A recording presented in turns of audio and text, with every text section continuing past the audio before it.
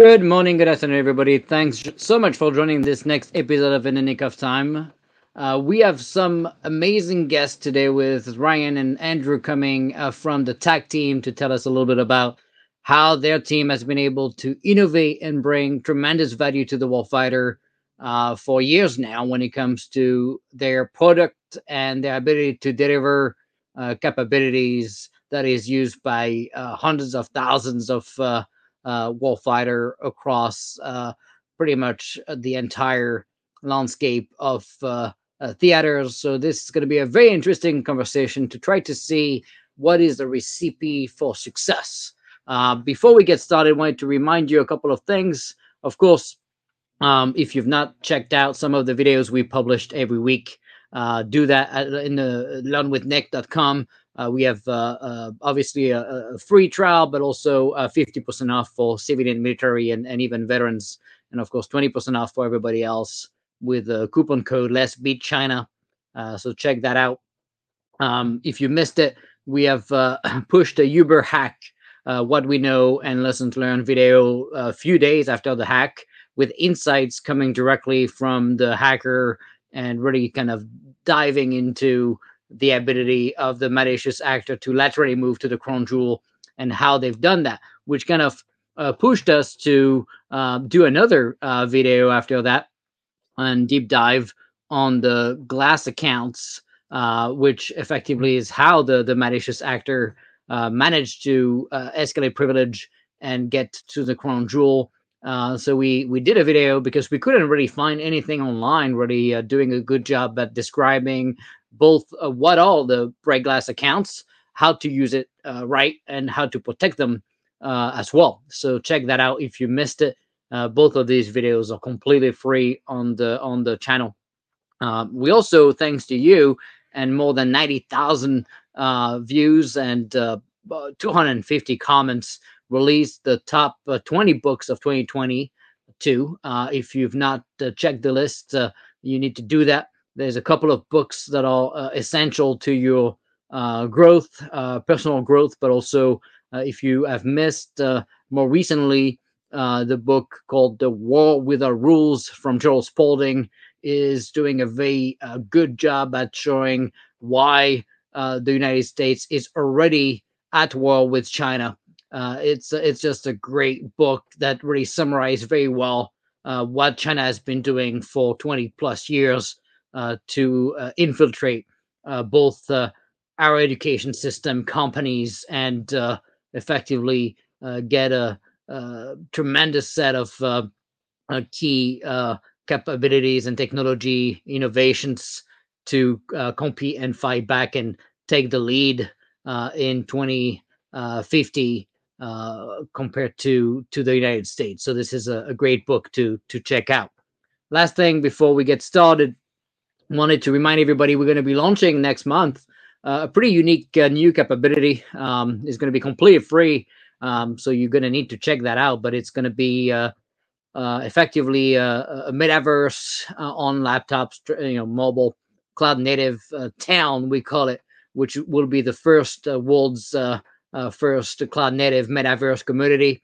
We're going to have effectively CNCF companies on there, a lot of training videos, releases about new products, new capabilities. You're going to be able to go and join keynotes and listen to speakers. You're going to have fun games, effectively dedicated rooms to have discussions about things like Kubernetes and Service Mesh and cyber and so on. So it's going to be pretty exciting to see. With the subscribers and Learn with Nick, thousands of people will be able to come and chat, engage, and have access to our content. Of course, all the videos will be there, so you can walk around and get to see different content. So it's going to be fun. So we're looking for ambassador to help us kind of make sure that no one is doing stupid stuff in there. So we're going to probably get 20. We have about 13 now, so we need 7 more ambassador. So if you're interested, reach out to me on LinkedIn. Also, we have a lot of CNCF companies already giving us their content videos and information to push their content on the metaverse. But if you know companies that will be interested to push their stuff on the platform, reach out to us as well. All right. So now I wanted to, of course, introduce the TAC team. We have two amazing guests today, so that's going to be fun. Ryan and Andrew. So Ryan is the director of the TAC Product Center. As a director, he leads the team of expert technologists and he's empowering 3,000 developers and 350,000 military civilians and international users. The technical baseline, uh, effectively is empowered by TAC for 18 U.S. government program of record that enables multiple active foreign military sales cases. It's a key component of every combat theater. He has a computer degree, computer engineer by degree, and he's a seasoned executive and loves delighting users. Who doesn't? Andrew is a site reliability engineer, and for people that don't know, maybe what a site reliability engineer is, check out that video. We do a pretty good job at kind of giving a quick rundown of SREs. Came from Google, and so if you don't know what that job entails, that's probably the future of operation teams. So check it out. SREs are a key piece of your DevSecOps teams. So Andrew is SRE at the TAC Product Center, and since 2019, he has been leading the architecture and implementation of the TAC developer platform, empowering those engineers to ship world-class software in a continuous, consistent, reliable, and secure manner. Before joining TAC, he engineered cutting-edge first-to-market projects for distributed analytics at leading technology and research organizations. In his spare time, he maintains packages for Arch Linux and enjoys going on hikes. So he's multifaceted, just like Ryan. So it's going to be fun to have them. We're going to bring them on the screen now and welcome them. Ryan, Andrew, welcome on the show. Pleasure. Excited to be here. Yeah, we're very lucky to have you. You guys are actually bringing tremendous value, tangible value, right? A lot of people have pretty amazing numbers. I was very good at bloating my own achievements in DoD, but you guys are doing the opposite. You're over delivering and bringing tremendous value to teams across the government and many 5i partners and other federal agencies. So it's going to be interesting to do a deep dive with you on the how, because people argue that what you're doing is impossible in the U.S. government, and yet you've proved them wrong. And so that's going to be an interesting discussion. First, before we get started, I always ask the same question of everybody. So we're going to start with Ryan, and then we'll go to Andrew. But tell us a little bit about your journey. Sure. I have ended up in the TAC ecosystem by accident twice now. I showed up at Air Force Research Laboratory back in 2013 as a punk second lieutenant. I showed up, they said, "What do you do?" And I said, "Well, I can code." And they said, "We have this new thing called ATAC, and we just need another developer on it. So have you done Android?" "No." "Have you done Java?" "Yeah, I've been doing Java since high school." So they said, "Great, that'll work. Go learn Android, and we'll do some stuff." And so did some stuff. Took a bit of a detour that has been really foundational for me. So I was selected to be kind of a detachment commander liaison officer as a first lieutenant for this program, this experimental UAS program from AFRL. So went over to Afghanistan, led that for 6 months.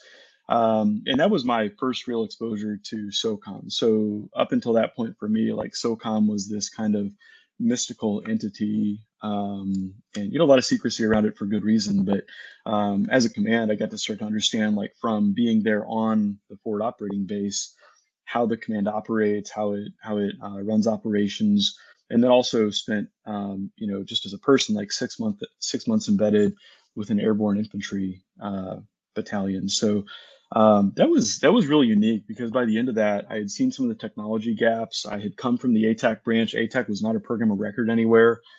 And the UAS we were flying over there had seen some systems integration improvements as well with mesh networking radios. So came back, was able to deliver pretty quickly some new capabilities for that UAS with pushing electronic warfare information from the aircraft overhead down to the notional ATAC user on the ground over a wave relay radio. That's kind of when I got it. Like before that, I didn't get it. And then, like that stuff came together technically, in terms of the user being out with them.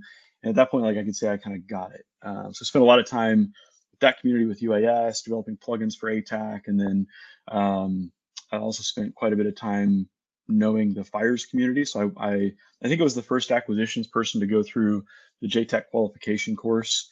And that again was foundational because I actually started, getting like controls, directed strikes to kind of under my belt. If you were to come over over me on an aircraft on the radio, I would tell you I'm not a JTAC, but I can be helpful because it's actually required by doctrine. And so I spent some time in industry doing more TAC stuff. Didn't really expect to, but it kind of worked out that way. Spent time back on orders. So I'm still in the reserves. I'm a major in the Air Force Reserve, doing software and flight tests, kind of where those two come together. Just pretty cool projects right now with the A-10 and the F-15C. So two platforms that aren't particularly popular with the Air Force. We're able to move quickly in some respects. So that's pretty cool. Ended up back on the federal side about, I don't know, a little over a year ago. I knew I wanted to come back on the federal side. Would like to get a PhD at some point, and being a federal civilian is a good opportunity to do that. And again, the second time, just by accident, ended up back in the TAC world. So when I started doing TAC, it was not a product center. Like there was just people doing things at the research lab. Over time, would transition into multiple programs of record. So by the time I came back to federal government last year, there was a change in leadership, and I just happened to be literally right place, right time, right person, and have found myself leading this incredible and lean team at the TAC Product Center. So we're a U.S. government organization where we're all of us are steeped in our craft, whether that's like kind of organizational leadership, TAC development, TAC users, or like site reliability engineering with Andrew, foreign military sales cases. There's definitely a deep expertise required to execute those. From the government side, or just finance. Like we have to be really good at finance because we manage our own finances. We have to be really good at cybersecurity because we steward TAC.gov ourselves. Like there's no backstop. We implement cutting edge practices, technologies to do that. But we're very much an empowered organization that's kind of 1 degree removed from the POM. And as I'm sure we'll get into, there's good and not so good aspects to that, but we tend to focus on the good and then operate within our means. So we exist to empower the TAC user, whether that's a developer, an operator. It kind of fits with where my personal career has gone too, is like, building software organizations, achieve flow within this really complex, tightly regulated space of the DoD. And here we are. We'll get more into TAC Product Center, kind of how we do what we do, but that's how I got to where I am. Yeah, that's so exciting, and we're lucky we have people like you in the reserve to be able to do what you do. So let's bring now Andrew, and I'm gonna move him up for him to be able to tell him a little bit about his journey too. Yeah, absolutely. I appreciate that, Nick. Yeah, so really, I joined the team in 2019, right when the TAC Product Center was being established, and basically was tasked with migrating the existing services that developers were using from a contracting company to our own GovCloud space, and orchestrating that, and then really growing it from there, so that we can continue to support our growth and the trajectory with that. But yeah, it's really been a lot of automation, is what I would say. Automating the things that need to be automated, so that we can continue to not be bogged down in toil, for example. Understanding, where it makes sense for things to be self-service versus a little bit more hands-on from the TAC Product Center staff side. But yeah, it's been interesting and exciting, and I'm glad to be here. Yeah, I wish more people in DoD would understand what toil even means, right? So I did a video about it, right? So that's what I do when I find that people don't know much about a concept. I say, hey, let's do a video. So for people that don't know what toil and how to manage your toil budget and take down that toil and automate and ruthless automation, right, is kind of the vision there. And so yeah, people should check that out, right?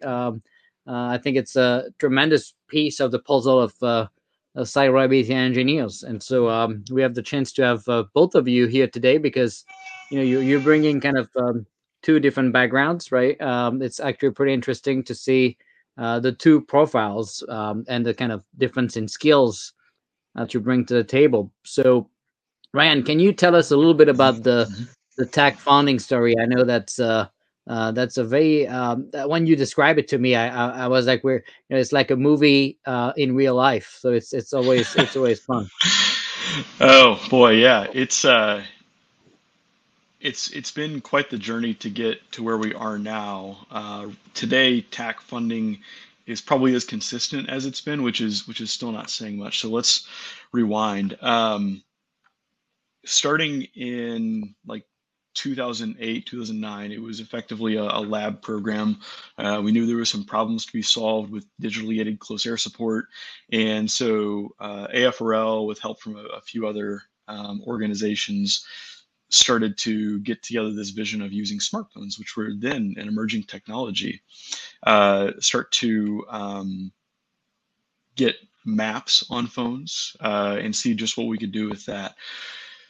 So for the first several years of TAC's existence, it was just like pure 6.1, 6.2 type funding. The right people in SOCOM saw Tell the people product.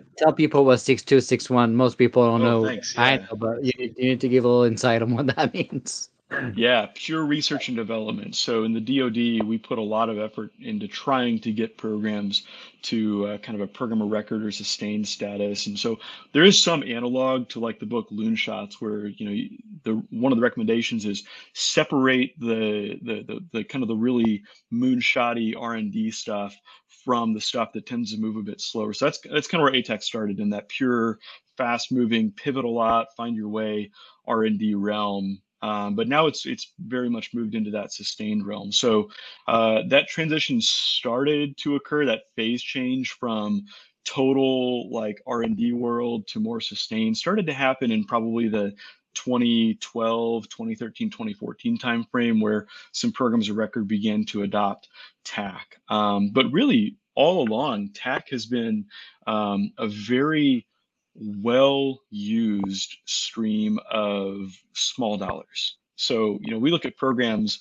like outside TAC that, it's like, we'll solve these big problems that need to be solved for the DoD or other agencies in the $1 billion range.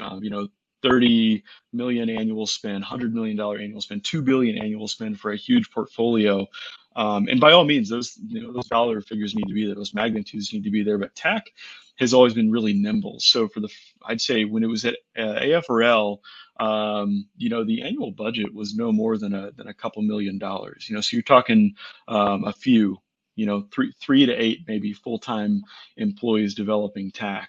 And so the key there was we would always get people on site with the users. So tended to be with kind of the national mission force community in SOCOM initially, and we would get people out to like jump ranges. So that was one of the first non-fires applications of TAC was, hey, could I use this thing, kind of like what you see here behind me, like could I use that device to be my like kind of like a cockpit display as I'm jumping down from an aircraft under a canopy with a parachute, military free fall? Can I navigate with that? And we found out, yeah, we can do that.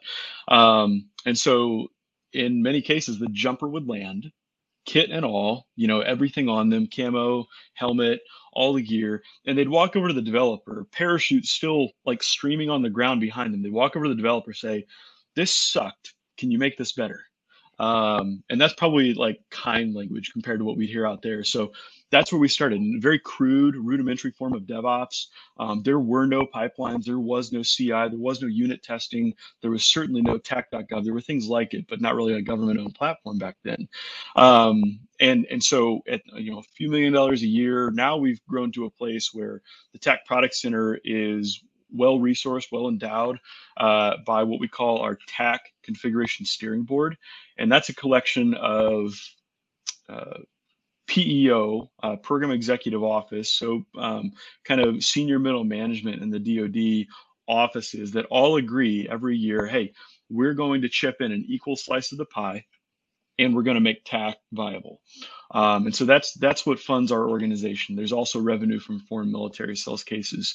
So go from back then to where it was, a few million here, a few million there, maybe some fallout, plus some plug-in development from like especially the SOF communities, Special Operations Forces communities, to now we have fairly well-resourced program offices like PEO C3T on the Army side and PEO Soldier, to senior material leader, airspace mission planning and Aeronet on the Air Force side, special warfare on the Air Force side, several program offices in SOCOM, and then also federal agencies like Department of State, Department of Justice, and we've had a very warm relationship with DHS as well over the years.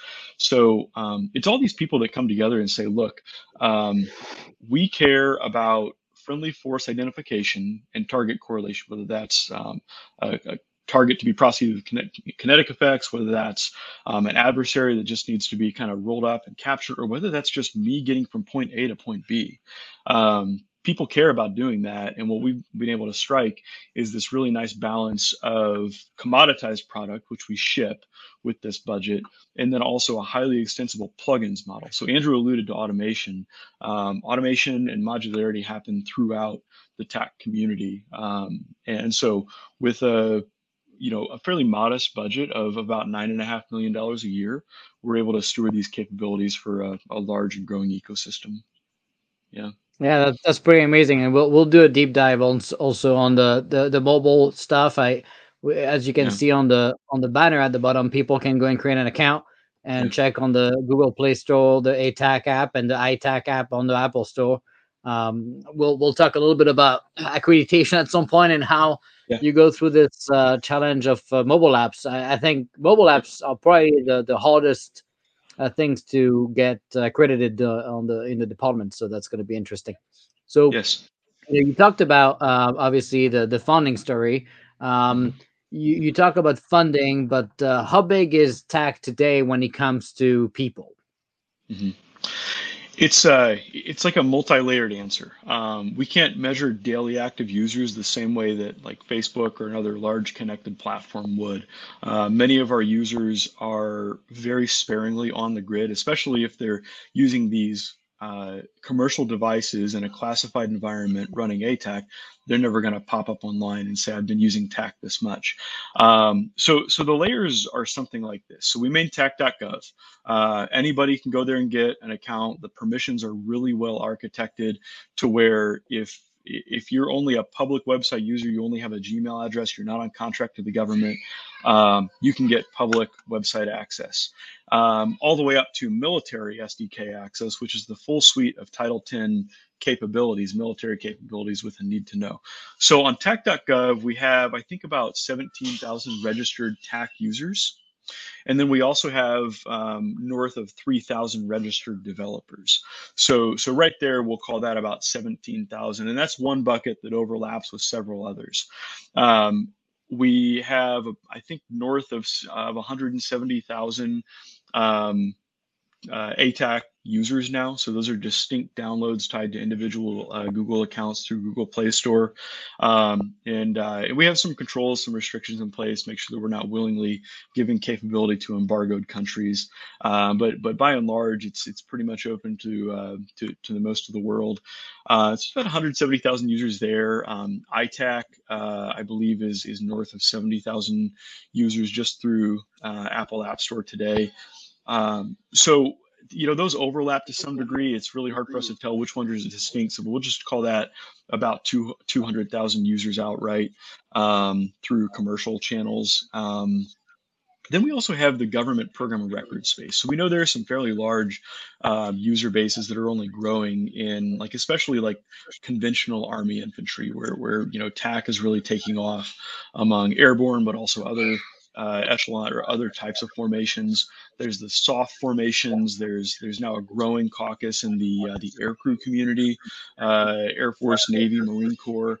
And then there's the mounted community as well, whether that's on vehicles on the ground or helicopters. And so best we can tell just by talking to program offices and the number of physical kits they've fielded that have ATAC or WinTAC or whatever client app running on them, that's about another 150,000. So based on as I think deep as we can track without truly knowing daily active users, there's about 350,000 users across the commercial public space and the military space. And the trend that we've observed is as we have tracked numbers over the years, it tends to be an exponential growth curve. So you hear Andrew hit on automation. I've talked about automation. The only way the developer community and the user community can grow is through automation, robust plugin APIs, freely available SDKs, freely available product, and that's a big reason why we're at the volume we are today. When you look at the team internal to the TAC team, what are we talking about in terms of what it takes to support and build all these capabilities? Yeah, we're at about 20 to 24 people, depending on kind of where we are in the year. Yeah, it's a very lean crew. Everybody's expected to kind of be at the varsity level in their craft, and we get a lot of stuff done. We operate as a pretty tight team. We're on daily stand up every day as a staff, just because there's so much happening. There's no way we could just do with a once a week staff meeting or something like that. So we treat it as a stand up. We go around just like we would on a scrum team, and that was a tactic that I picked up on another team. Even at the program level, it is so helpful to have that kind of a cadence. But yeah, it's a small team. Downstream, we have program offices that have 20, 40, 100 people supporting the configuration management of these kits, plugin development. But at the TAC Product Center, kind of where all the source code lives on tac.gov and proliferates out, we're about 22 dozen people. Yeah, that's pretty amazing. Very lean and effective, and I guess multifaceted, kind of full stack, model. So when you look at your release cycle, what are we talking about in terms of velocity of release? Yeah, we feel that like our biggest commitment to the community beyond like a really good usable product is just a predictable release cadence. So we release currently on a trimesterly basis. Frankly, like internally, like if we're testing, or we're like, running our own operations, like at a, field event or something like that, we do see like truly elite Dora-metric performance, but there's a lot of downstream dependencies at these program offices that we serve where, just getting an ATO for a new major version, 4.x, 5.x, et cetera, that's a 6-month lead time. And then there's configuration management. Some program offices have really long lead times for DT, developmental test, operational test, getting kits out with devices on them.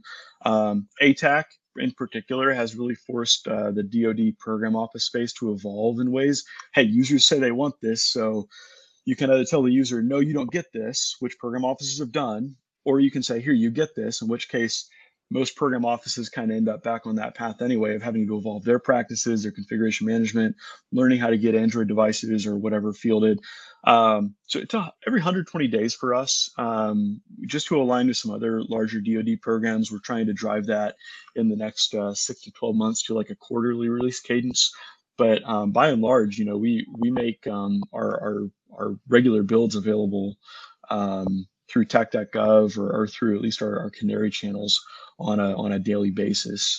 Just depends on how quickly programs or people want to accept. Kind of want to make that decision, that business decision of release versus deploy. We make the releases available for test as frequently as people want them, but deploy typically happens on a 4 to 6 month basis or less frequently, which we're also trying to help program offices overcome. So each program office effectively has their own cycle, or they try Yeah. to align to the same versions. Yeah, they'll have their own cycle. So some program offices will be on the latest minor version. So we use a semantic versioning scheme of major version, minor version, patch release. If you look on Google Play Store, I think we're on 4.7.0.4. And so 4.7 is kind of the current baseline version of tech products that's out right now. But honestly, Nick, we'll find programs in the DoD that, for whatever reason, are handicapped from releasing more frequently. Sometimes it's for really valid reasons.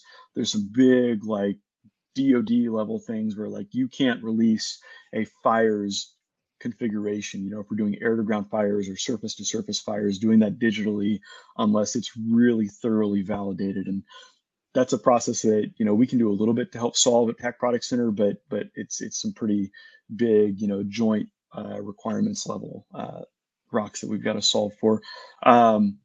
Programs will typically be like 1 to 2 minor versions behind where we are. Again, there's a few bleeding edge organizations that always stay up on latest. But I think, if you were to poll the community, you'd probably find a lot of organizations on 4.4 and a lot of organizations on 4.2. We're really trying to help downstream program offices overcome those barriers to configuration management and accreditation, because we take a really, I think, robust approach to cybersecurity. So we invest like 10 to 15% of our budget annually in the tooling, the processes, the kind of like third-party assessments, red teams, blue teams of our products, to make sure that like the latest version of TAC is always the most secure. It doesn't just have the best features, but it's also the most secure. And so like that's the biggest reason for being up on latest that I think we see is like features may be better, but features are manifesting more and more in the plugin space. New features come with plugins. Our role is to make sure that the products that we ship, the core products on which the plugins ride, are stable and they're secure. And that's the biggest benefit of staying up on latest. So when you look at the plugin landscape, how many of the plugins are built by the tech team internally versus partners and third parties? Yeah, we develop and sustain hardly any plugins. I think there's maybe 1 or 2 that we truly have developed for TAC, but our role is the core products themselves. I think we did a query just last week, and we're at about 250 plugins now.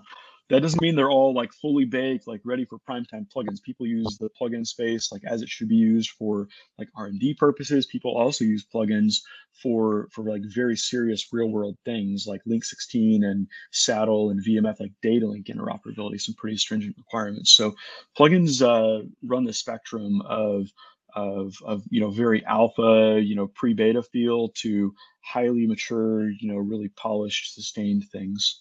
But we just make sure they're marketplace? built and keyed. I guess, did you have a marketplace for the plugins, or how do people find them? Yeah, absolutely. If you go to tech.gov and look at our products tab, you'll find all releasable plugins for your permission level available there. You do have to log in to download them. We do have several plugins approved for public release and in the Google Play Store as well, at least for ATAC. Do you have a validation process for plugins, or just anyone can go and post it, or you do some sort of assessment, cyber assessment? How do you vet plugins, I guess? Mm-hmm. Yeah, plugins are generally handled as like bespoke to specific programs. So before somebody gets to the point where they want to, so let's say a program comes to Tech Product Center, says, I want to develop a new plugin. We say, great, we've got the tools in place to do that. So we'll help them with, automation being key. We'll help them get a new project created in GitLab. They'll clone like the Hello World project, which is also available on GitHub, and they'll download the ATAC SDK. So they don't get the full soup to nuts source code if they don't need it. Instead, they'll just have access to the plugin API and the documentation around it. The government representative for that plugin, or if it's a private company developing it, the person paying for that plugin at the company, will fill out a memorandum for record for us. We've got an MFR template that says, hey, how and when and to what type of audience do you want your plugin released? That today is still a little bit of paperwork, requires a digital signature, but we're working to automate that on tac.gov. And that tells us, assign these permissions in tac.gov to this plugin. And on GitLab to this plugin.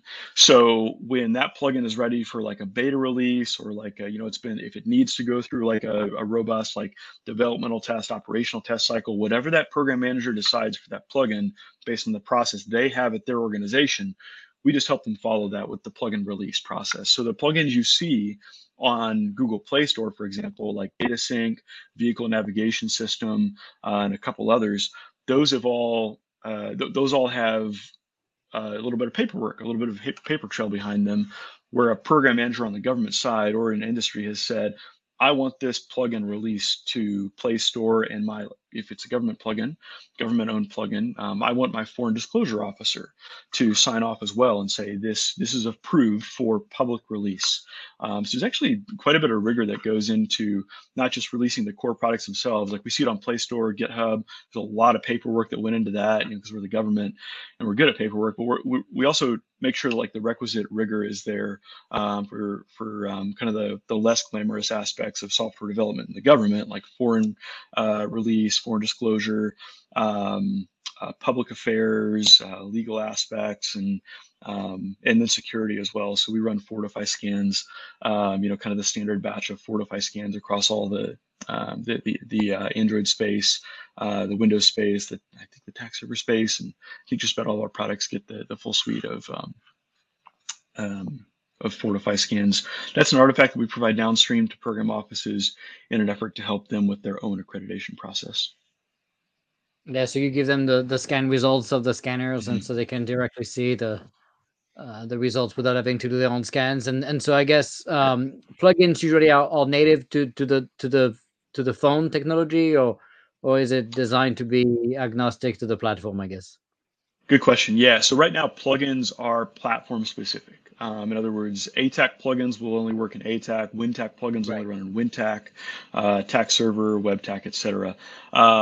There were some fundamental limitations, I'd say like 7 or 8 years ago when we first started investing at AFRL in a plugin architecture that caused us to go down a path that led to a different architecture for ATAC, a different architecture for WinTAC, different architecture for TAC server.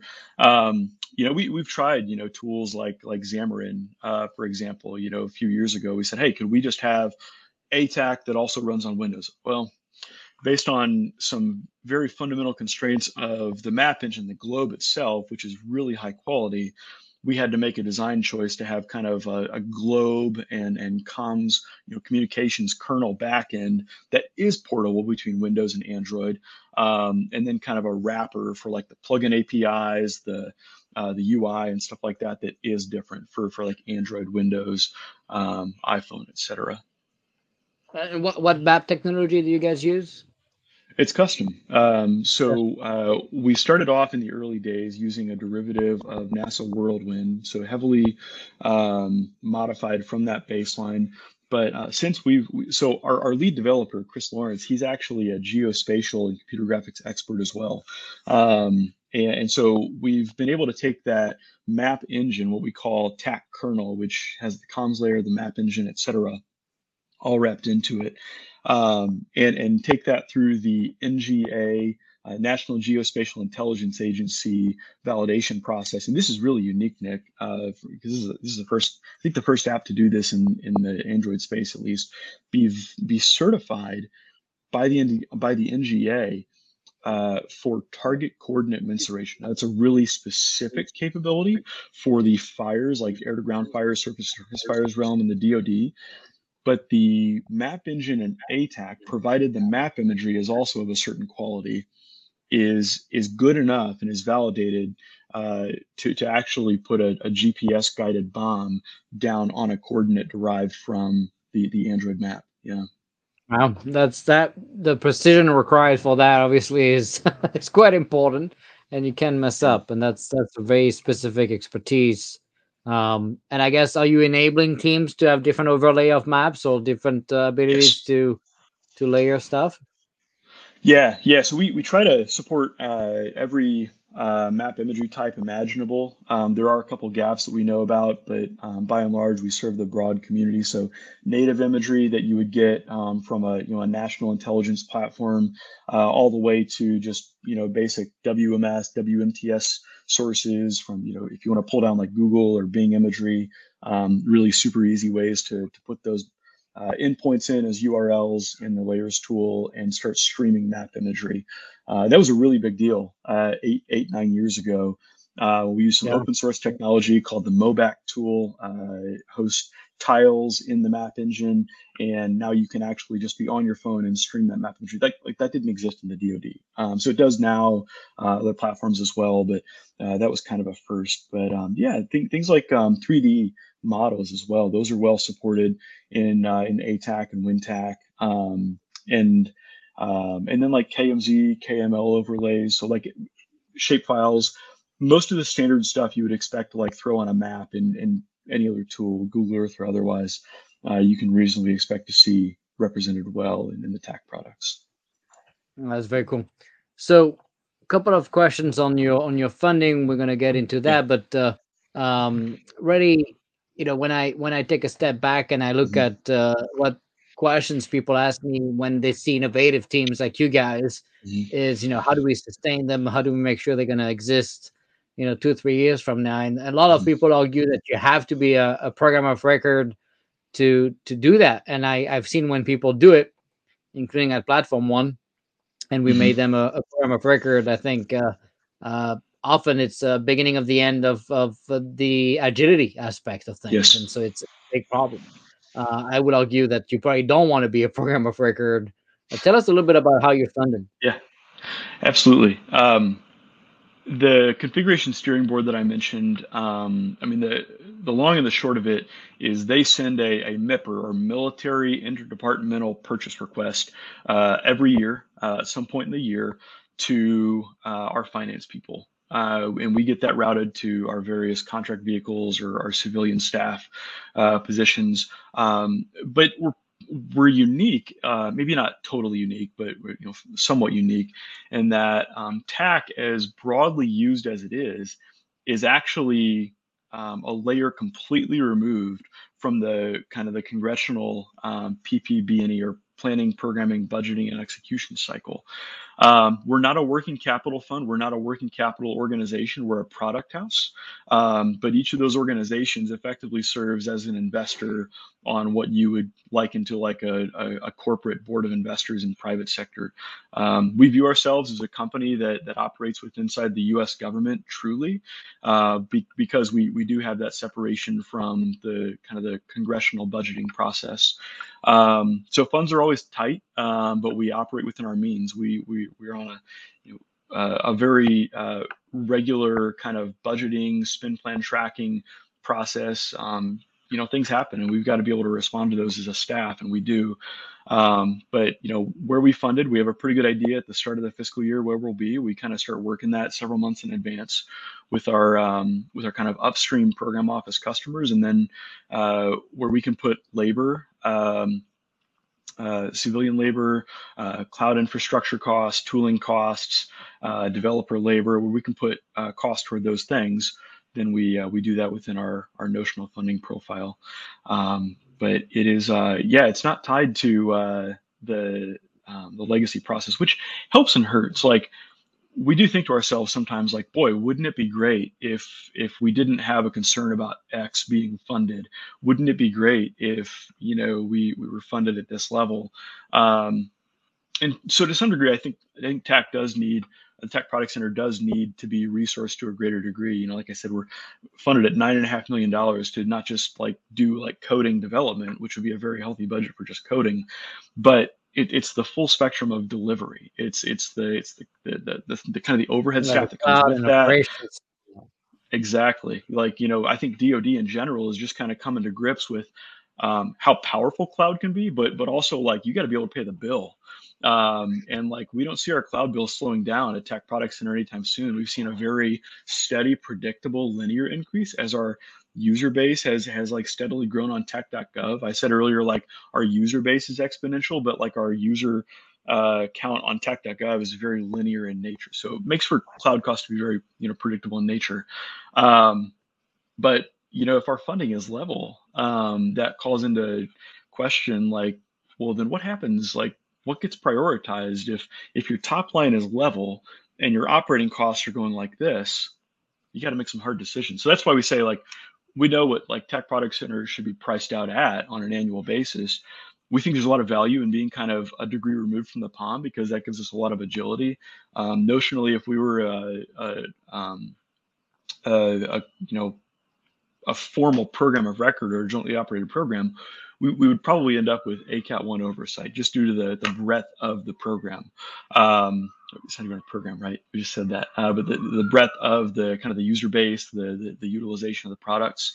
I think we find a lot of value in the configuration steering board model that we employ, because we're always pushing to deliver that next best increment of value. But we do have to find some creative ways to kind of resource this huge and growing customer base as well.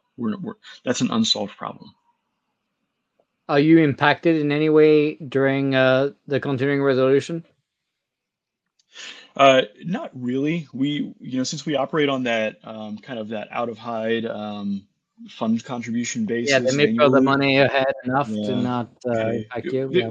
I mean, there are impacts there. Like, so different CSB members will send their funding at different points in the year, and so if they're counting on.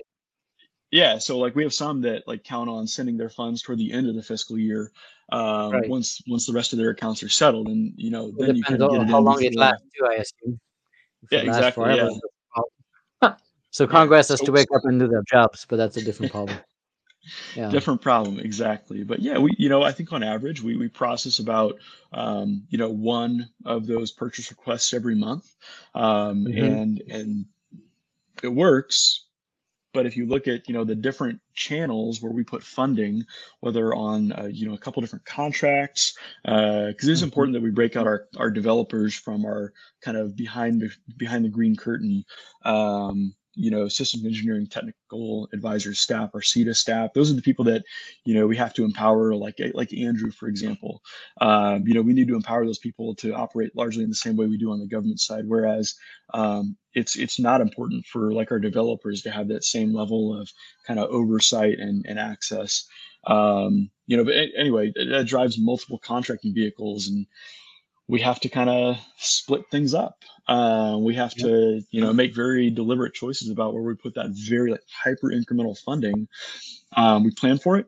We feel like we have a good plan in place all the time. We're ready to execute to that and make changes, but it does make for what can be a pretty precarious situation. It's not truly one funding increment every month. It's more like, a few funding increments this month, and then a few months later, a few more. It's chunked, and we do have to stretch things sometimes. Yeah, it's good and bad. Yeah. So tell us, I guess, a little bit about, and I know it's kind of both you and Andrew here, about your tech stack and your cloud environment, right? Because there's a government provided capability there. You also leverage a lot of open source and commercial technologies. You talked about GitLab for your source code repo stuff and probably CI stuff. And tell us a little bit about what you got there. Yeah, absolutely. So, as you had mentioned, we do heavily leverage open source software. So, for example, for our chat, we use Mattermost, GitLab runners. Are you on the GitLab side? Are you hosted on GitLab.com or you have your own instance? No, we self-host. We basically all of the services that we run are self-hosted. Yeah. What cloud? Sorry. What cloud do you use? Oh, it's GovCloud. It's GovCloud. Cloud, yeah. AWS, yeah. Yep. And all five, or what impact level, I guess, do you end up hosting the stuff at? Yeah, we hosted IL4 on the FedRAMP ATO. Yeah. Yeah. Got it. Yeah, but I mean, it's a fairly standard. I would guess you could describe it as like a cloud infrastructure configuration, reverse proxies, NAT for egress, your public-private subnets, etc. got several Kubernetes clusters at this point. Really, I would say kind of the highest, well, maybe not the highest, but it definitely plays a core part in all of this is the builds cluster that we've established. That's the biggest challenge, right, for mobile work. That's on GovCloud. I mean, there's a lot of services on the traditional Amazon services, but obviously GovCloud does not always have the same priority. So what do you end up using, I guess, for Android and iOS? Yeah, so really, for iOS, it's not at the same scalability as, for example, ATAC, and really anything that is using that builds cluster, if you will, because really with iOS development, it really is ITAC, and then some compilations for TAC kernel in particular. But with the builds cluster in particular, that has not only the GitLab runners, the controller pods in there, but it also is leveraging cluster autoscaler. So we might be able to do well. Everyone's doing their own plugin development, right? So you have kind of this asynchronous CI pipeline situation kind of happening, and then whenever there needs to be a complete build of ATAC core and then all the plugins, we have another pipeline that gets kicked off, and that pipeline, as of fairly recently, I would say within the past 2 to 3 weeks now, has enabled this massive concurrency situation. Whereas before with Jenkins, that we were using to do these builds, we would see on average about 12 hours from start to finish for core, and then all of the plugins, and then those variants, etc. And with the migration over to the GitLab runner CI pipeline, and really some of the vertical scaling that we've done in lieu of moving over to the Kubernetes cluster into horizontal auto scaling, and then also with the cluster auto scaler that we have in the builds cluster, we've been able to take that build time from about, like I said, on about 12 hours or so to under an hour. And it's one thing to say it's another thing to see it. It's actually really exciting, because it takes the cluster from about 6 worker nodes or so to a little over 100 in the span of a couple of minutes, and then it also ends up kicking off a little over 100 jobs concurrently. And so you can think of, okay, so that's all well and good. How do you handle like the second and third order effects of something like that, right? So you can kick off 100 jobs, but if your supporting services aren't able to handle that kind of bursty traffic, so for example, you've got 100 jobs, now you need to pull 100 images, depending on your image policy and things of that nature, right? But yeah, so it's like, how do you kind of handle that without totally tanking your service, right? Right. So there was a little bit of kernel network configuration that needed to happen there that we did. We also, like I said, we vertically scaled not only the reverse proxies, but also the services themselves. And in our load testing that we did, we were seeing a complete saturation of that 10 gigabit Ethernet connection for several minutes while I would say like the bulk of the download, which is really the image pulls, was happening. So in that period of a couple minutes, you're pulling about 200 gigabytes worth of data to this cluster that just auto scaled up past 100 worker nodes, and this is all happening within a couple minutes to support that kind of delivery time. So it's been really exciting to kind of see that progression, and really, all of this is kind of born out of necessity, is the point that I want to make. Like, it is fun to develop this and work on it and see it improve and iterate on it and continue to see it grow. But a lot of it has to do with just the sheer amount of growth and scale that we need to be at in order to continue to support TAC Product Center and its products. So. And it's pretty amazing numbers, right? Because in DoD you don't hear that kind of number. I remember talking to a team that was so excited, spending $100 million a year building a web app used by 3,000 people, and during the Afghanistan exit, they had to scale to 6,500, which is not that much, usual for a web app. In fact, it's probably a rounding error for commercial companies, right? Right. And they were proud of themselves to be able to do that after taking the app down for 5 days. And I'm like, guys, you live in a parallel universe. This is not how you can be happy. Like, this is not, you're putting 100 mil of taxpayer money, and you don't have the logistic and architecture, right? Like you were talking about the Autoscaler with Kubernetes. That's really, I don't know. I don't think it's just a Jenkins versus GitLab difference. I think the real, probably big differentiator there was the autoscaling capability. I'm sure there's some progress in the runners, but Jenkins definitely can scale pretty big too. But I'm a big fan of GitLab. But the fact is, I think the autoscaling capability was, the real differentiator there. And that tells you, like, the foundation of people dismissed it. In fact, that team refused at the time to move to Kubernetes. They were using Cloud Foundry, and they had no capability to do that kind of stuff. And the worst is they use that as a case study to show that they were successful.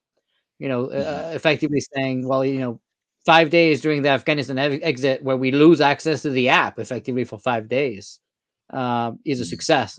It's not a success. It's just what it is. But people, it's just interesting, right? What I find is people don't know what they don't know. So unfortunately, when they've been living in this DoD bubble for so many years and seeing what other have been doing, often with wasting billions of taxpayer money and no ability to scale, and certainly not in a 5-day time frame, for them it's a success story, which is okay. But the fact is, there's also a higher bar of SLAs. Back I did a video on service level objectives and indicators and service level agreements. Most government teams providing services don't have SLAs. They don't even know what it is. So it's interesting, right, how you architected the stack. So you talked about the cloud, you talked about the foundational aspect of the CI. And so effectively you're giving access to all these development teams to also build their plugins there. So it's not just your teams, it's thousands of developers using the pipelines to build plugins. Correct. What are the other pieces when it comes to mobile, right? What's unique to be able to build these mobile plugins that you had to figure out on the GovCloud standpoint? Was there some services? Like, is there, iOS specific build capabilities, or are you using the commercial products, open source products? Are you using Amazon services? Do you know?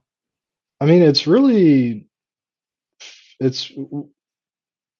we use Gradle throughout, because all these plugins and the core application are written in Java. And really from there you just you would get your Android build tools, and that can run on x86 and I believe ARM. So I mean it's fairly straightforward as far as the compilation goes for. What about the iOS side of the house? I guess is that the same side, right? So with iOS, it's as I'd mentioned, it doesn't leverage that builds cluster simply because there hasn't been a ton of Mac / Apple specific development outside of ITAC. And so what ends up happening there is we do have GitLab runners installed on those Mac hosts, and then those developer builds happen on those hosts. So yeah, when you look at the EULA for Apple, I mean they explicitly require that you run it on their hardware. You can't you can't do it outside of it. So that's what it is. So how do you end up doing that? I guess what's the process to get that done? From just like if I were to take you through like a standard ITAC build, or just how do you end up getting these iOS plugins done? Does that leave the cloud and he goes to a physical device to be able to build those, or well, yeah, happening? That's correct. It's a Mac. It's an actual physical Apple. It's a Mac Mini. I just like to let you say for people to know how this works, because most people have no clue how to get this done in the government side. So how do you end up managing these devices? Are they devices you end up running yourself in on premise? And Yes, or is yes, it it is. provided by the PEOs, or is it just you provide uh, Yeah. to the people? I guess how do you end up, when there's all these developers building stuff, how do you end up, bringing it to your device to do that work? I guess. I mean, from like a compilation standpoint, it really is a matter of just registering the runner in GitLab, Right. and then from there, if a Mac specific build needs to happen, then you can go and you can use I think it's either tagging or labels. I can't remember the Oh, I vocabulary see. that So that's GitLab how you uses, know. but that's I how you see. would go and Okay. you slate a particular job for the I see. that Interesting. hardware. Mhm. So So you connected effectively the hardware to the cloud, right, to be able basically, to right. automate that. So it's Mhm. not a manual. It's not human doing that pull from the cloud and bring it. It's all completely end to end automated. Yeah, that's pretty unique. I don't know of That's any the ticket. team. Yeah, I don't know if you could almost. I don't know if you're promoting this, to get more money, but so many teams are struggling with mobile. You could probably sell this kind of build as a service, even for people now Hmm. potentially using the Tech Interesting. SDK. As because I can tell you, there's just no one in the department that's able to really streamline the build process of mobile apps. Web apps, sure, but not native apps. And Mhm, so that mhm. is a pretty unique. It could almost be spun out or become a Hmm. separate service It's with the interesting. Yeah. Yeah, taxpayers. We're wasting a lot of money reinventing the wheel. right. There's a team at the Air Force, PO BES, which is the business side of the Air Force, and they have dozens of mobile apps, and they've been trying to, Bespin is the software factory, Bespin, and they would probably love to engage with you on trying to understand how you do this. They have their own stuff, and the issue, of course, is people love to build stuff in vacuums and reinvent the wheel, um, often for reasons they were taught not to depend on others, and sometimes it's fine and sometimes it's not fine, but at the Hmm. very least I think having an engagement with PO Bez and Yeah. Best and you guys definitely could lead to some additional funding for That's your a great growth. idea. I know a couple of the guys there. I'll reach out. Yeah, because Get them caught up I with mean, them. it's just a unique offering, and I've yet to see someone streamline it the way you've done it. So and at that, what's frustrating me a little bit, I'm not gonna lie, is kind of the very little amount of money you're spending to do this. When I've seen other teams do something similar and not even as automated, and yet take 20 times the money. So Hmm. uh, definitely, I'm all about saving the taxpayer money, right? So Mhm. Sure. right. Sure. So Sure. we talk about the stack, right? Mm. I guess when you look at the challenges, leveraging Hmm. Android, obviously these the tech stack is not that bad, but when it comes to accreditation, there's obviously the stalls, and you talked about like all the disclosure and the release process in terms of legal aspect of Hmm. releasing Hmm. that to the store, but you also have a kind of a private store for non public plugins Mm. and stuff, like CUI stuff? Do you do that? Yeah, it kind of diverges. So like, we host Play Store. Play Store was always meant to be no more than kind of a beta user case, or, kind of a canary channel. And Mm, it's proven to be a lot more useful than that, but it does also give us a lot of really good, accurate telemetry. If we have a crash, like, we always, always, always want crash logs. So if you have a crash in ATAC, like, send your logs to support@tac.gov. But like, program offices will employ a variety of mobile device management solutions. They'll employ enterprise Play stores, so Play stores that they can pay for and kind of use to distribute their own product. And then some people will just like downright sideload onto devices, either through just straight up USB, or kind of update. So Tax Server actually has an app update capability built into it. It is not a mobile device manager, but it is a good substitute in the event you don't have access to one. There are basically a lot of channels people can use for endpoint management. It's really kind of left to the program office to decide. One of the neat things that's been developed, though, is in the absence of a mobile device manager that's meant to load headless plugins that manifest in the ATAC application, which is a pretty unique design pattern. Our friends in the Army have developed a government-owned and unlimited rights to the source code mobile device manager called Watchtower. And Watchtower is a pretty deep capability. There's a lot under the hood, but it's the first mobile device manager that was designed specifically for the TAC products. And so we find some other mobile content managers that have arisen as well. But that's really the first mobile device manager for TAC specifically. And that's how, if you're familiar with the DARPA SHARE program, it was a really transformational program that the DARPA Strategic Technology Office led. They've enabled some pretty fine-grained information sharing capabilities among conventional forces over mesh network radios, but it's pretty heavily premised on this Watchtower capability, which keeps the apps up to date, keeps them synced with whatever version, whatever plugin configuration they want the soldiers to run with. It's a great capability. It's not publicly released at this time, but certainly knowledge of it is. And so we simply aim to make really good, rock solid products available to downstream customers, and however they choose to distribute those products to their constituents, to their users, they're free to do. Yeah, sorry, my Chrome crashed. I don't know what happened. That's the first time I Oh no. Chrome, I guess. You gotta try Firefox. No, China does not want us to innovate. So they're trying to slow us down by crashing my Chrome. That's the first time that happened. So anyway, all right. So let's talk about a little bit. Also the accreditation challenges, right?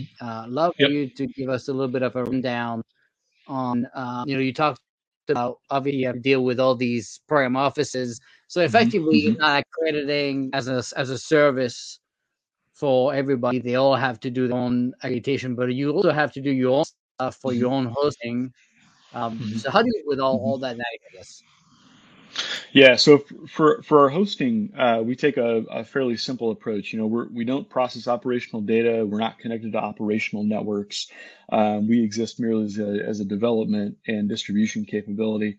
And so we exist currently under kind of living on top of the FedRAMP ATO for AWS GovCloud. Now, we acknowledge and we fully realize we should live under an ATO. One of the ironies here is that ATAC, the TAC products in general, really are so broadly used. We struggle to identify an authorizing official for TAC.gov. If it's a program developing and shipping capability, it's easy for that program to identify their own authorizing official. They pretty much always have one. But it's kind of service specific how those folks are arranged and assigned to programs and configurations. But with TAC, it's so highly commoditized and diffused. We actually don't have an assigned authorizing official for TAC.gov. We would like to have one because we have what we think is a really compelling case for a continuous ATO that encompasses the development environment and the client products as well. Now, the client products and the configurations that are shipped through program offices, those absolutely do have bespoke ATOs, because as you load up an Android device or a Windows laptop or a server with different plugins. TAC server can have plugins, WebTech can have plugins, WebTech can have plugins. You're going to have different configurations. These architectures are going to drip significantly, both in version and capability, depending on what plugins are employed. So downstream authorizing officials will have their own kind of purview. So it's really kind of it's separate. We make the products available. Program officers accredit what they want. There was a time where there was some fairly emphatic views across the services in general, in the federal agencies, where they said, authorizing officials would say, I will never accredit that Android device for use in the field. The user said they needed it to do their mission, and thankfully, the user prevailed, and the kind of the AO community came around. And certainly, there's been a lot of evolution to that front, where now there's fairly robust practices in place for identifying, mapping all the NIST 800.53 controls into EMAS, and an authorizing official saying, yes, I approve this configuration. SOCOM has even done something cool with an all things TAC ATO.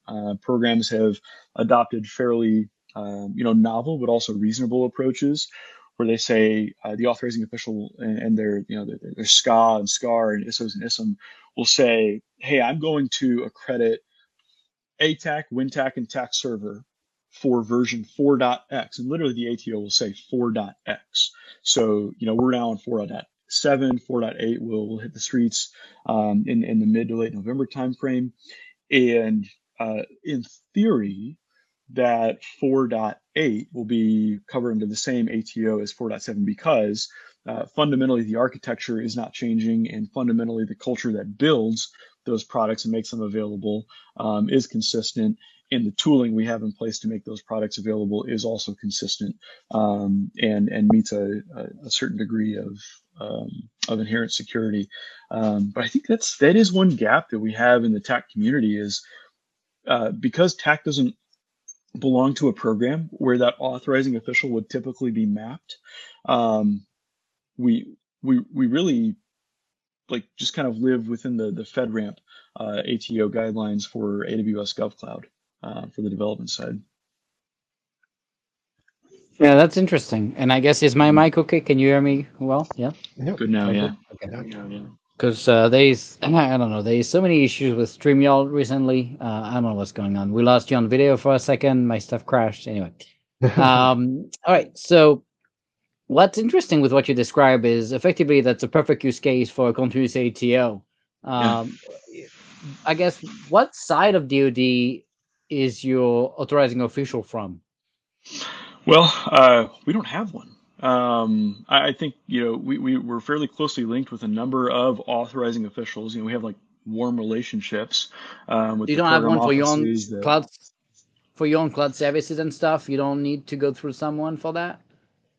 So the cloud services we purchased through one of our third-party vendors, through one of our contractors, but we purchased the AWS GovCloud offering that's in compliance with, or that's covered under the FedRAMP process. So do we have a dedicated authorizing official for TAC.gov? No. Do we build all of our services within the confines of what's allowed under FedRAMP? Was it Andrew FedRAMP Moderate, I think? Yes. Yeah. And then you're kind of kidding the system a little bit there. And it's probably why you have a .gov and not a .mil. But we have a .gov and not a .mil because we have non-DoD federal agencies paying into it as well. The .gov namespace, the actual TLD and TAC.gov as a whole was authorized by Mr. DC, by formal memorandum.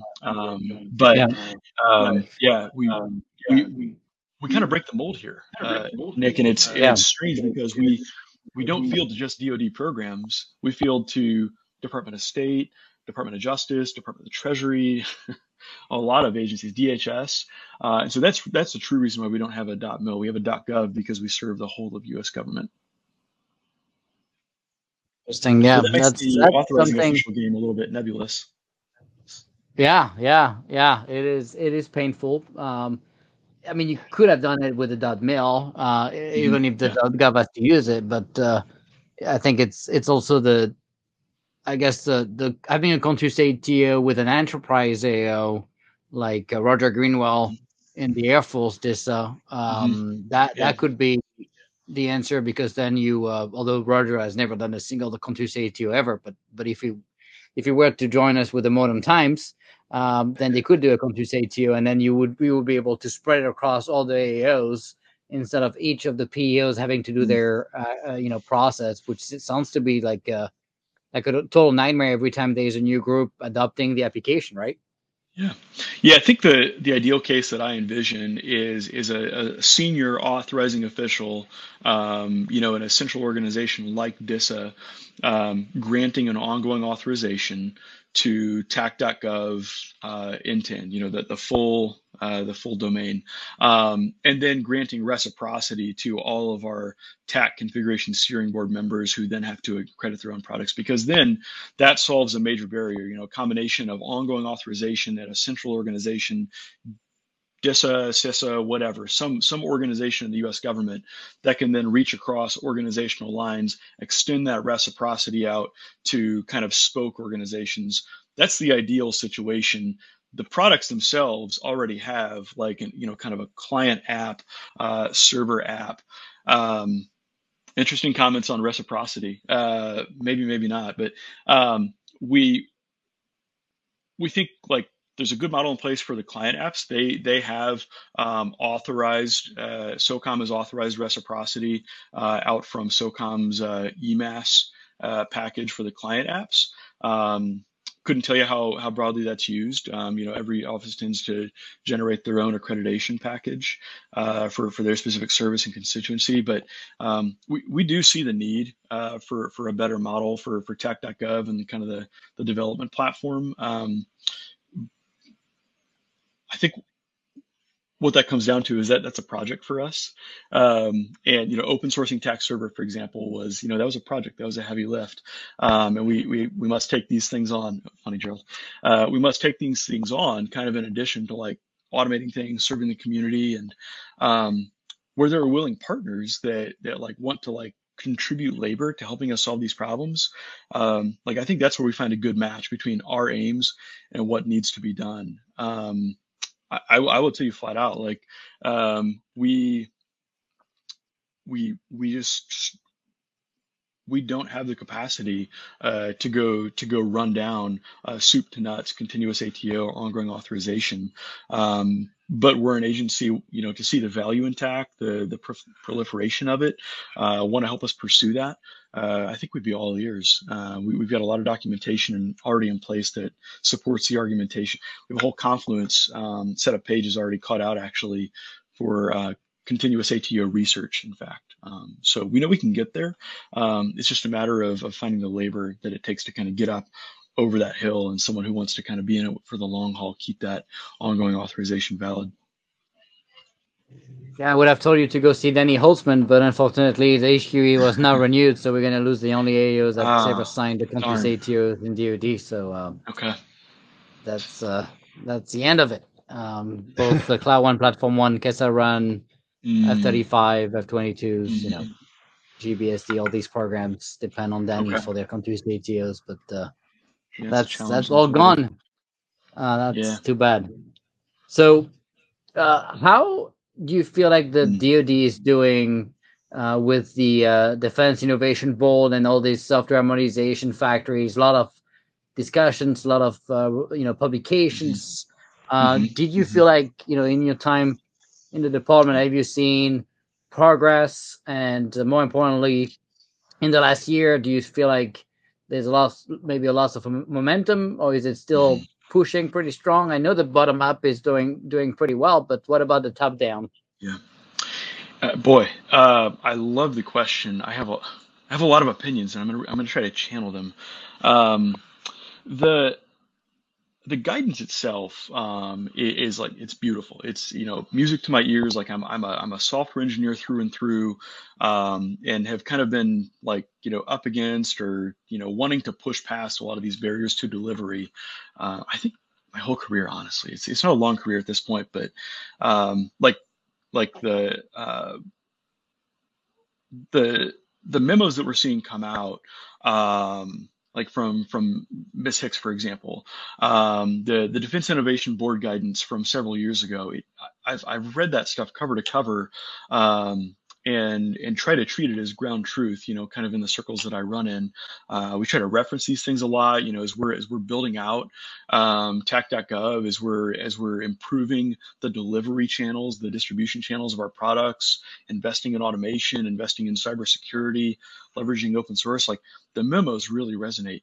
I'd like to think I have a pretty decent view across like the DoD software ecosystem, whether it's in this capacity, in my SOCOM civilian capacity, in my reserve capacity, having been in industry, the defense industry for a bit. There's a lot of momentum, but man, does it look different across the different services and customer bases. I think the key difference that's really still separating us from being a leading technology organization is how we organize. We treat IT services organizations still as something that must be hierarchical and inherently subordinate to kind of the cultures that rise to lead, like the services, for example. Ship drivers on the Navy side, fighter pilots on the Air Force side, infantry or Army on the Army sides. And then like the acquisitions arms of these services are beholden to those visions, which is a good thing. Like you would not want like an acquisition person leading the Air Force. That would not make sense.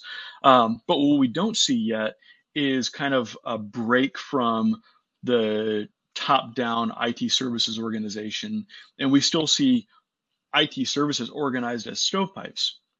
We see different organizations responsible under the same kind of commander level of the echelon, organizes, okay, like you're going to buy the cloud, you're going to operate the cloud, and you're going to buy and operate the software and data. You're going to do the coding, as people like to say. And it's like, wait a second, like Google doesn't have a J6, you know what I mean? Like we don't really like organize for flow. And I think with a lot of the culture that we're steeped in, it's going to be a while before the DoD is organized as flow. So like, it comes down to organizations, I think like Tech Product Center and others like us, to organize ourselves for flow. And that's, I think, what we've tried to do since becoming an organization is like, okay, great. We're decoupled from like formal, like, JROC or whatever level requirements, big DoD requirements. We're decoupled from the congressional funding cycles and legacy PPB&E models. So now how can we like listen to users or their representatives and deliver capability as predictably and innovatively as we can? I think we're like at the program level, at the program office level across DoD, where we've like, I think, kind of dropped the ball is we still treat these budgets for like software or infrastructure or cloud or whatever, like as things to be managed, not things to be like encouraged, built up, get obstacles out of the way. We see pockets of that, but in general, I think what my own personal observation has been is that where money is dedicated for like a system, whether that system is like edge based, goes on an aircraft, whether that it's cloud native, we treat it as a system that has to be managed as a program. I think one of the realizations we've had recently in SOCOM, now given my SOCOM hat is different from my Tech Product Center hat, but one of the things we realized in SOCOM, where some of the technology is not premised on TAC at all, is that like, hey, just because our programs are organized as these big vertically bifurcated silos of funding and ops-driven requirements, doesn't mean the technology has to be leveraged, kind of architected or driven that way. And that's a really easy thing for programs to overcome is, it's a pretty easy sign off from the PM, like, hey, as long as I'm delivering features that make it to an end user somewhere that are, kind of in line with my capability needs statement or something else derived from like DoD 5000, DoDI 5000.87, the software acquisition pathway. As long as I'm delivering features, a lot of other stuff can be commoditized and shared among other programs. We in SOCOM are just kind of starting to like round the corner there and figure that out, which I think is really cool. I'd be curious to know like if other DoD programs have kind of cracked the nut there as well. Like, okay, just because our big budgets come in as silos doesn't mean the technology has to be organized as silos. It means that like we engineers have to actually talk and figure out like modern services to implement, like an API gateway and an event-driven, streaming platform, things like these. I know like Feed1, Data1 have a lot of merit to them, and like we're starting to, some of that's starting to rub off on us in SOCOM, but then we end up with like service bifurcations.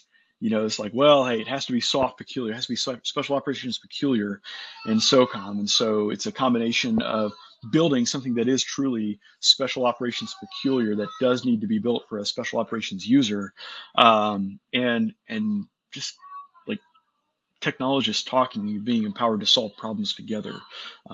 We've seen some really cool things come out of the recent guidance, but it's really going to take like some very high level people saying IT services organizations and the services and agencies and factions of those services, like even if it's in the acquisitions world or the operations world, because we're still bifurcated that way, there's either acquisitions or operations, organize for flow. And you know what? Guess what? I'm going to measure you in your performance report, program manager, on the DORA metrics. What happens if we don't measure PMs on cost schedule performance, and cost schedule performance are just treated as table stakes? What happens if we just assume that the PM isn't going to overspend, that schedule is never going to be blown because it's capacity only, and performance is always going to be on track because like we're just operating to a backlog that's built around users? I think if we start measuring like PMs, like at the service executive, like service acquisition of executive level, we start measuring PMs that have IT components to them, whether that's software or data or cloud or whatever, just on the DORA metrics, boy, I think the changes would be transformational in the DoD, because then you have PMs seeking to solve problems on the day-to-day and the strategic level within their programs of how do I knock down these barriers to delivery? How do I actually get up to a point where every week I can be shipping a new version of my software where it's not, it's not about new features. It's about how quickly can I fix the software, because these systems that we field are enormously complex. And like, if I'm an F-16 pilot, do I want to be sitting on a discrepancy report, a DR from developmental test or operational test for 2 years?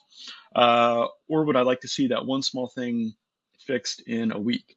That there's some complex problems behind that, but I know there are organizations in the Air Force, in the acquisition world, in the sustainment world, that like are getting at some of that stuff. And I think I choose to view that stuff in an exciting light because I am like inherently an optimist.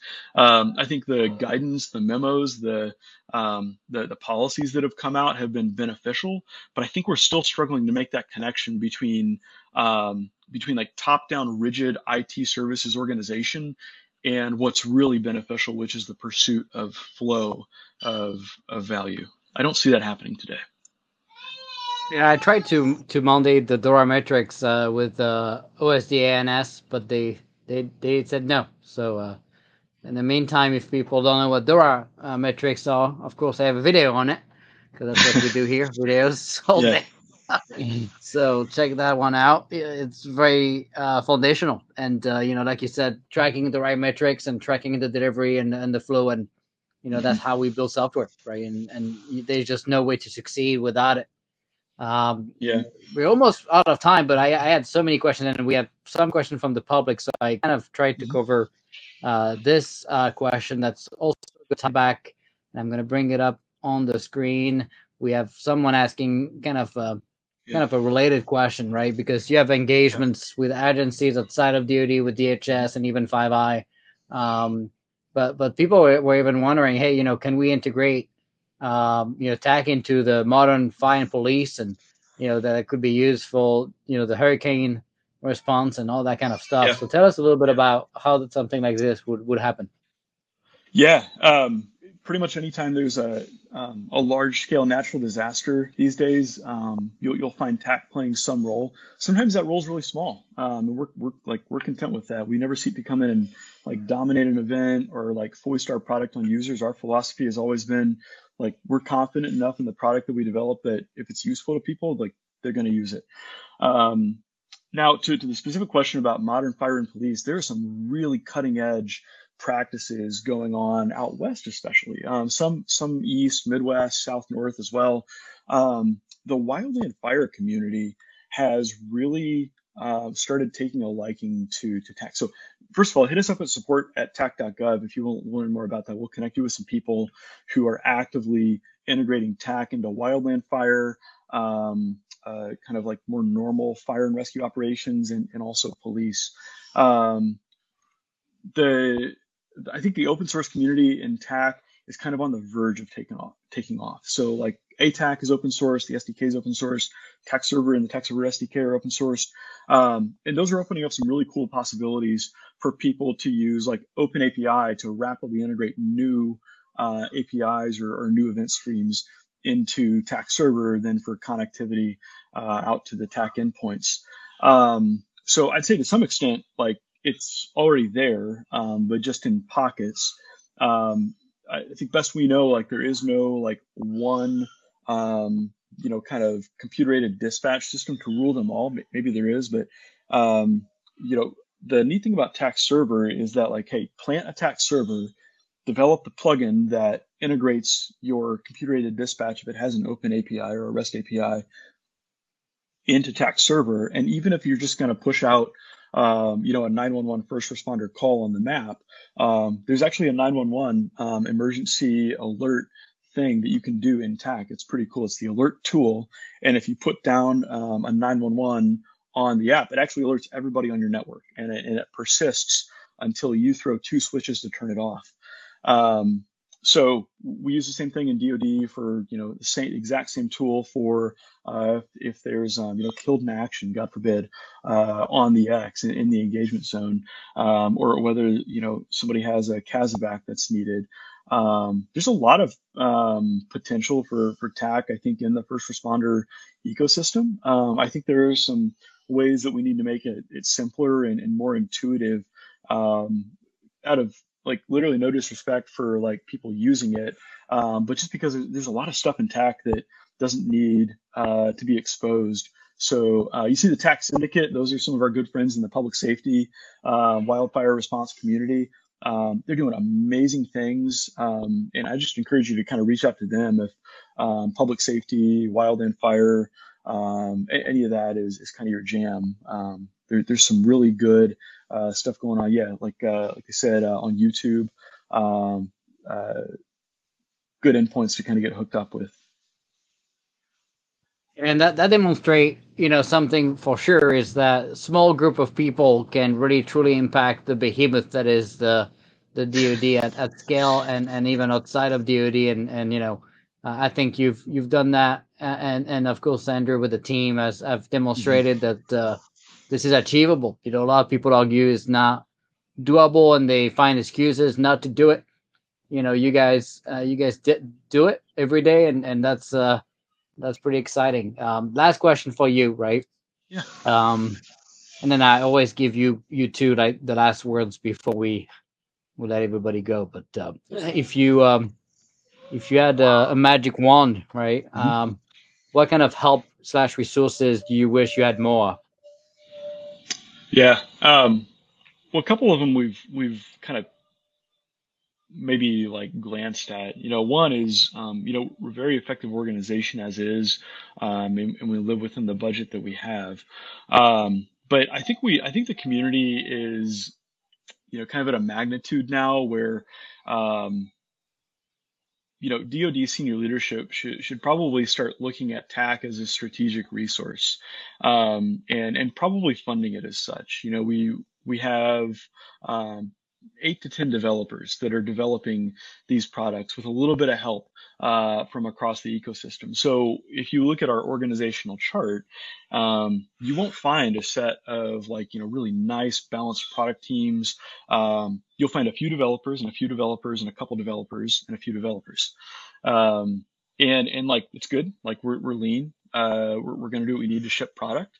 But I think we have a more ambitious vision for like TAC could be so many things. It's, not just client applications, but a truly cloud native situational awareness platform from the squad level all the way up to the highest levels of the echelon, the Corps, the Air Force, the fleet level. We've seen some endeavors to kind of go down that road, but they're resourced by programs. They're not resourced like through a central organization like the TAC Product Center that's responsible for maintaining an operational situational awareness and command and control capability.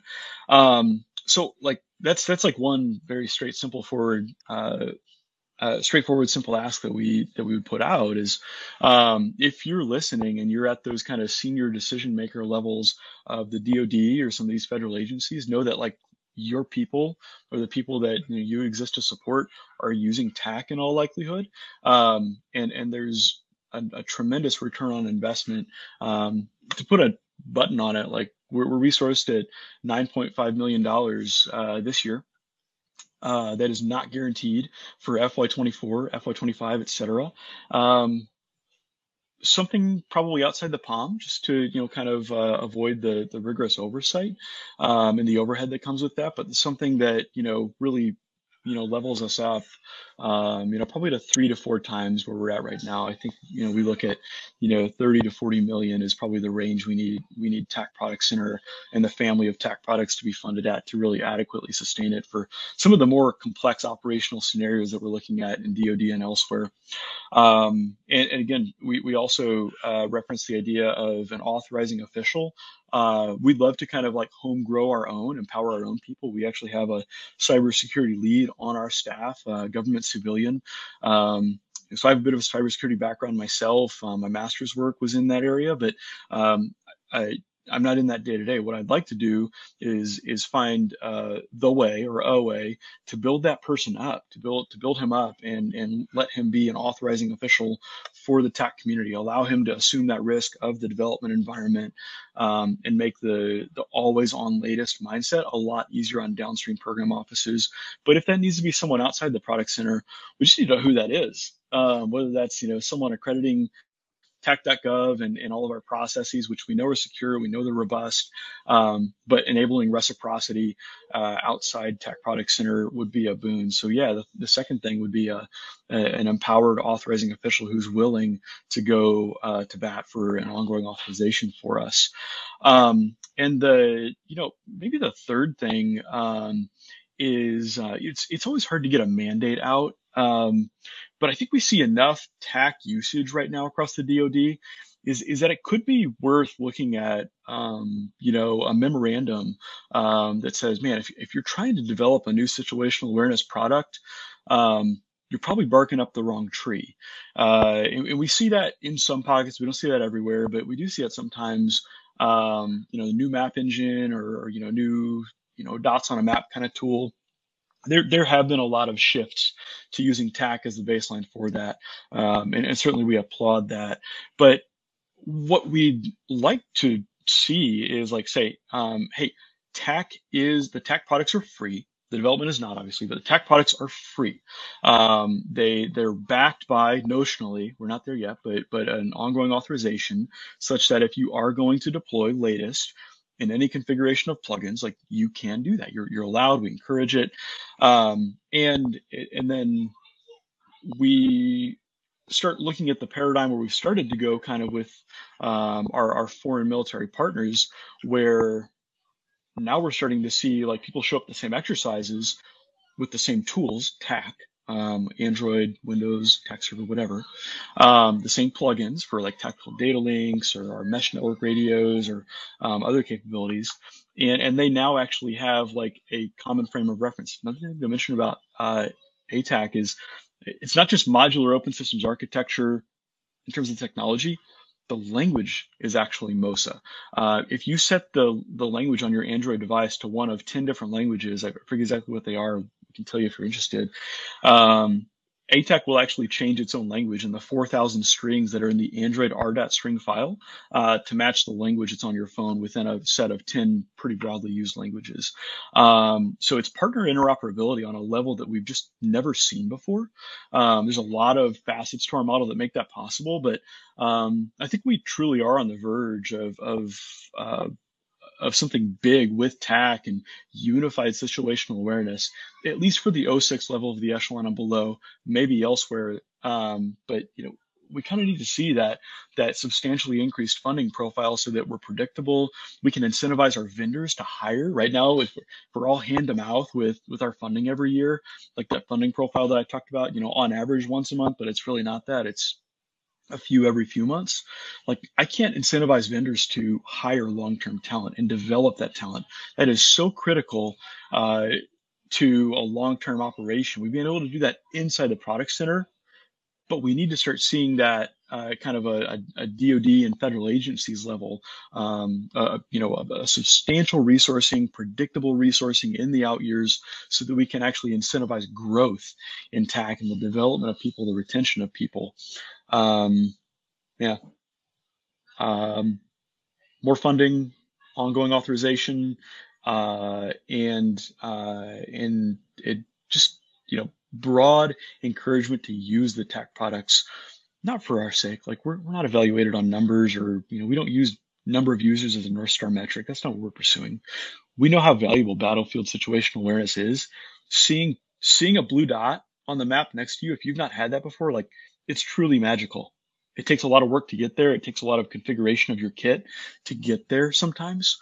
But when you get to that point, when you show up to the Wildland Fire event, you show up to the engagement, if it's a kinetic engagement, you show up to the Joint Operations Center, the JOC, and you see dots moving on a map, not just plotted, but like dots moving that reflect people, that reflect drones, that reflect fixed-wing aircraft, rotary wing, armored vehicles, and you see those formations actually come to life. It's magical, and we can help the DoD and all of our partner nations get there. We're doing our part to get there, but I think we need to see a lot more gas poured on the fire to see us truly realize a vision of joint and all domain situational awareness. Yeah, I think you just did a great job at summarizing what most teams will need, but certainly you deserve it more than most other teams with the value you've been bringing to the table. And a lot of people on the chat and comments have been mentioning like the value that you guys have brought to life with such a little amount of money. So I wanted to thank you, of course, and thank Andrew. I'm going to bring you guys back on the screen here 1 second to give your last comment. Before we do that, I wanted to remind everybody that there won't be a show next Tuesday because I'm going to be in France. So I'm going to go see my family a little bit. So I'm going to be off next week, but I'll be back the week after. And we're going to have a great guest, Gary Bartlett. Gary Bartlett is the federal CTO at Illumio. So we're going to get to talk about Zero Trust, and we're going to debunk the Zero Trust nonsense on the show.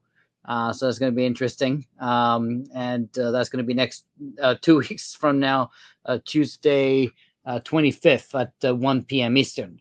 Now over to Andrew to give us the parting words, and then over to Ryan. Very good. Yeah, I've thoroughly enjoyed being on the show today. For any parting words, I would say if any of the things that I've mentioned today have interested you, and you're interested in getting a little more involved with the TAC Product Center, please do reach out, either via LinkedIn or the support@tac.gov email address, and kind of, let's have that conversation. I'm really interested to hear from you. So, but yeah, Nick, thank you very much for having me on. Yeah, Nick, this is a great forum, Nick. Thanks so much for inviting us onto your platform here. We've got really super pithy mission and vision statements. Our mission is to empower TAC users, and our vision is TAC continuous delivery. Visions and missions, of course, evolve over time, but that's where we are right now.